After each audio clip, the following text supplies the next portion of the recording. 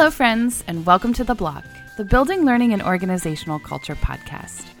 I'm your host, Dr. Heidi Kirby, and on today's show, I'm sharing a little bit of insight from my dissertation research to try and answer the question of why do people create bad training? We have all the technology in the world. We have so much information at our fingertips, and yet we're still putting people through painful training experiences. I just posted last week about a very painful experience I had with a home buying course that was just walls after walls of text and information that no longer applied at that point in the loan application. It was things that I had already had to have accomplished to get to that point that I was learning about. And so it wasn't even fit for purpose. I had another similar training course when I was getting a divorce last year on co-parenting that was a required paid part of the process. It was a little better in terms of engagement because it had videos of people interacting, scenes of co-parenting. But it was one of those compliance courses that I always complain about that focuses on the very black and white experiences, right? It's like a parent yelling at the other co-parent in front of the kid or using the kid as leverage or, things that are just very obviously wrong. I see those a lot in sexual harassment training and information security training where it's like, you get a random text from an unknown number that asks you to wire $10,000 to this bank account. Don't do that, right? And it's like, yes, we know we shouldn't do that. What would be better would be to have some nuance in here, right? But we lack that nuance. And so that was a bad training experience. Plus, it made me watch every second of every video. I, as an instructional designer, may have found my way around that, but we force people to do these things. We force them to go through these things.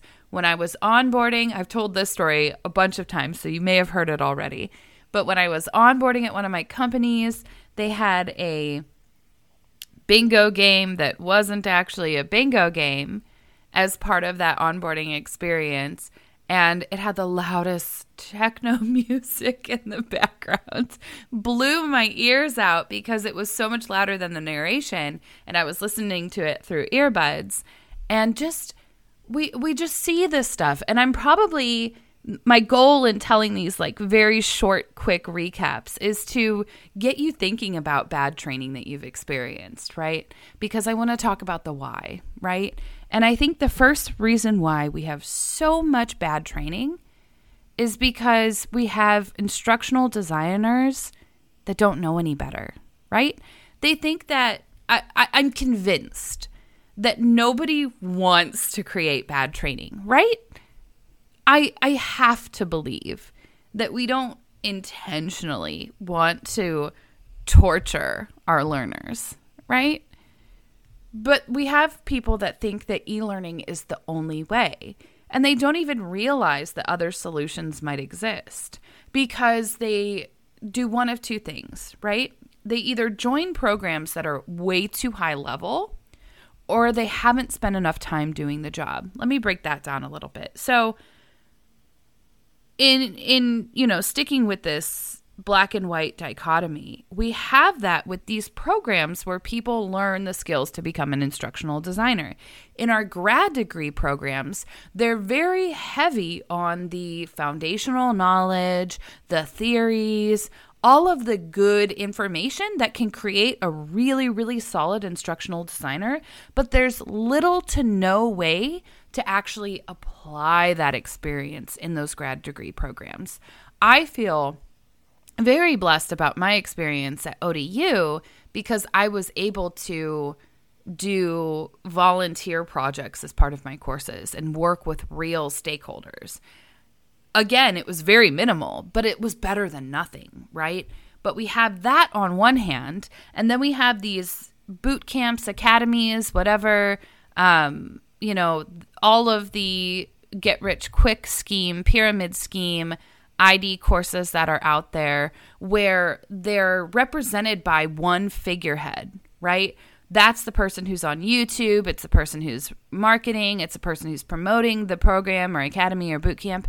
And they don't actually do the work once you get in. They're hiring people with 3, 6, 9 months experience to teach new people how to do the job. And they don't necessarily know enough to do the job themselves, right? And the whole programs are founded on learning storyline or making a portfolio or getting a job, and they're very much less rooted in that foundational theory and knowledge that is so helpful. So you have these two types of funnels for new people, and then the new people just maybe haven't spent enough time doing the job, right? So in my dissertation research, 16 out of the 25 instructional designers that I interviewed, or 64% of them, said they learned what they needed to know to lead a successful instructional design project from doing the actual job. So if you haven't spent enough time doing the job, if you're learning the job from somebody who's also brand new, it's literally, people who are not well-versed enough trying to bring other people up to speed. And it's a recipe for failure. It's a recipe for disaster. And then the other thing too is that we really want to complain so much about our subject matter experts. We want to blame things on them as soon as they go south. But I would argue that if we were actually the experts that we claim to be, and we knew enough about how to build that relationship, we could honestly help them, and we wouldn't have to work against them, right? We would be able to explain our ideas and a better way of intervention and, be able to just leverage our expertise and knowledge. But I think where we come up short is that we just don't really have it sometimes, right? And that leads me to my next point. We haven't built up enough trust with the people we're working with to fight for that best intervention, right? We're in a unique field in learning and development, right? Because unlike very specialized skills, right? And I say that, but I think doctors and surgeons and, people with highly technical pilots still might, experience this to an extent. But people have a frame of reference with learning. They have an experience with learning. So they think they know something about learning and how it happens and how it should be done and how it should be made because they've experienced it. And so it can be hard sometimes to build up enough trust to show that, hey, yes, I know about learning from the learner's seat too, but I also know about learning from the driver's seat. So you're going to have to trust me on this one. And I've literally had to say that to SMEs before, like, just trust me, right? But we have to build that trust up in order to sell the intervention that we want to have. One of the instructional designers that I spoke to in my dissertation research, trust was everything for her. Let me explain. So for my doctoral dissertation, I talked to 25 instructional designers and asked them to tell me about a successful ID project that they led and an unsuccessful ID project that they led. And the goal was to come up with instructional design leadership competencies. But I found out so much more, right? And so this particular person, the difference between the unsuccessful and successful story was that in the unsuccessful situation, she didn't feel confident enough to speak up and tell the stakeholder, hey, I don't think training's the right intervention for this. I think this is the better way. But in the successful experience, she had been at that job long enough to say to the stakeholder, hey, I don't think this is the right direction. Listen, let's do this instead. That trust, that leverage, that expertise, and that confidence in that expertise was all the difference. But if we don't have confidence because we do have this really high level of knowledge and we're new to the field and we don't have a deep expertise because we, only took somebody's 8-week program and managed to get our foot in the door, and now are going, oh, geez, now what do I do, right? We're not going to be able to make that difference, right? I think too, though, sometimes I want to just be really honest with this because I've seen it happen. I think sometimes experienced instructional designers continue to put out bad training because they've gotten tired of the fight. They've gotten tired of trying to sell the best intervention, trying to have those conversations, trying to convince the stakeholders that their way is the best way. And they just get a little bit jaded and a little bit burnt out. And then they go, well, all right, it's money. I got to put food on the table. I've got kids. I've got a family. I've got a house. And if I'm just cranking out crappy e-learning, you know what? So is everybody else. And that leads me to my final point. And this one is going to make some people upset. I'm well aware of that. But I think it's important that we really take stock and self-reflect and give ourselves some harsh feedback sometimes so that we can get better, okay? In learning and development, we've built entire communities on rewarding bad behavior.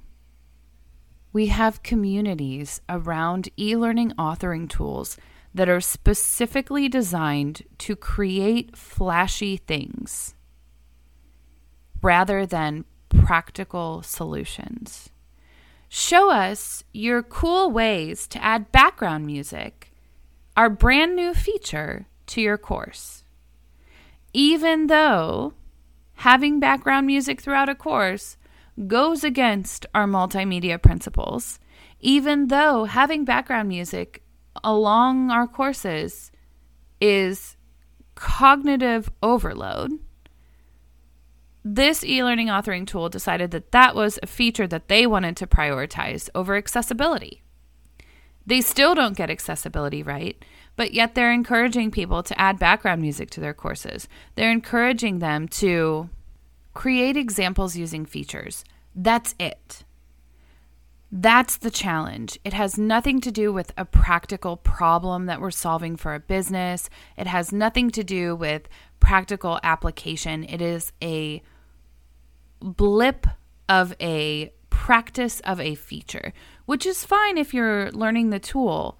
But we then turn this into something so big where people are getting awards for e-learning that is animated and gamified and contains all these characters and just looks so terrible in relation to the real games that we play. Now, as instructional designers, we might know all the work that goes into creating a gamified e-learning like that, but our audience doesn't share that vantage point. They're comparing it to the graphics in The Last of Us or the open world possibilities of the latest Zelda game. And they're not pleased with our cheesy characters and focus on the flash and the bang rather than the substance and the learning and the behavior change and the practicality of it all. And people make up these new names to try and change the narrative, to try and cover up bad training, right? I'm convinced that the creation of the learning experience designer name was to really try and make people think better of e-learning. But if we still put out the same thing, if the output is still not as good as the media we see in other areas of our lives, then what are we doing, right? Why are we rewarding that? If we showed up to a video game convention with our e-learning game, they would laugh us out of there. But we have access to the same tools they do. Maybe not the same time, maybe not the same teams, but we can make a miniature version of that if that's what it requires. But I think sometimes we get so caught up in having fun creating things and enjoying the creation that we forget to enjoy the change in knowledge, the change in behavior, the change in confidence. That is really what we do is all about, right? So what can we do? What can we do to fix this? I think first of all, we have to encourage our friends to stop joining these low-value, high-priced programs that contain all the right buzzwords but have none of the substance. That includes grad degree programs, not just boot camps. I'm coming for anybody who isn't giving a full practical application mixed with theory. Theory and application, that's been the whole basis of everything I do. We need both. We also need to study instructional design and the foundational history of educational technology and other adjacent fields like human performance technology, organizational development, change management, the other fields that are doing things similar to us. We need to stop being in our own little world and find out what other people are doing. Multimedia. What are people in graphic design doing? What are trends from graphic design that we can adopt in our own work? What are tools that people are using in change management that we can adopt in our own work? There's so much out there to learn outside of JavaScript. And if you're new to the field, I would encourage you to find real ways to practice, right? If you're a teacher and you're an educator, you can find ways in your classroom to practice what you're learning. If you're not, and you're unemployed, and you're trying to find, and you have no time, right? Maybe there's an opportunity in your personal life, right? Maybe, listen, it's summer. Maybe your kiddos are home from school. Put together something for them, right? Find ways to practice that. Volunteer. Find a local volunteer organization. They always need help with education. I promise you that if you come in and say, hey, I am an expert in education and I'd love to help you make your things better, that you can find a volunteer organization in your area that is willing to bank on that. And then the last thing is really hard, but I think it's important. We need to stop being so nice. I see posts on LinkedIn with just vague, high-level assumptions about the field or vague projects that someone has made and put together for different challenges. And I see people who I think know better saying, oh, wow, this is so great. And I think we're so focused on wanting to be seen as nice and wanting to be seen a certain way on social media that we've forgotten how to be kind.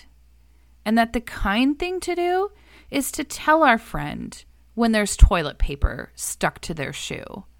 To tell our friend that learning styles aren't real. And we don't have to do it in a loud way and embarrass them in front of everyone.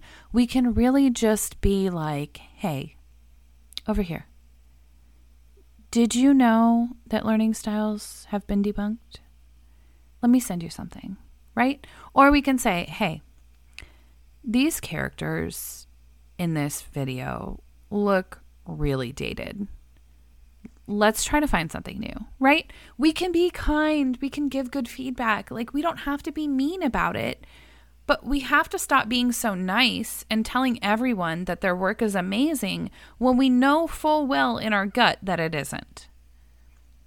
We are in a field where our ability to handle feedback is paramount because we're working with people outside of our departments, outside of our organizations, outside of our teams, and we have to take feedback from them no matter how hard it is to hear. So we have to do better within our own community at giving and taking feedback. I just saw a post on Reddit the other day, and yes, I know, I lurk the instructional design subreddit for better or for worse. But I go just to kind of see what people are saying and just read. It's kind of like reading the tabloids at this point. But someone had shared their portfolio for feedback, and they'd gotten some tough feedback. But it was honest, It was very honest. And I thought it was very valid as well. And they became aggressive, defensive, and just kind of bawled out anyone who said anything from that point on, to the point where they eventually deleted the post, the portfolio, the whole 9 yards. And I watched it and I went, oh my gosh, they're never going to find a job because they can't take feedback. And that's one of the most important components of our job. But we're so bad at giving it to each other. And we're labeled as haters, or we're labeled as, we're not taken seriously if we do try to push our friends and our colleagues to more. And that has to stop. Because if we really do care about each other, if we really do have the helpful community that I honestly believe that L&D has, then we wouldn't keep behaving this way. So be a good steward of instructional design. Be a good steward of the information that you possess. Share it with people. Share feedback. Share resources. Share your experiences with bad training. Because maybe, just maybe, someone will see that and go, oh, geez, I made a course just like that last month. What am I missing? And we can help that person be better. This is not about attacking people who make bad training. It's about figuring out the root cause, which is what we're supposed to do, and finding a solution. Thanks again for listening. If you enjoyed this episode, be sure to subscribe on your favorite podcast platform. For more great L&D resources, connect with me on LinkedIn or visit getusefulstuff.com.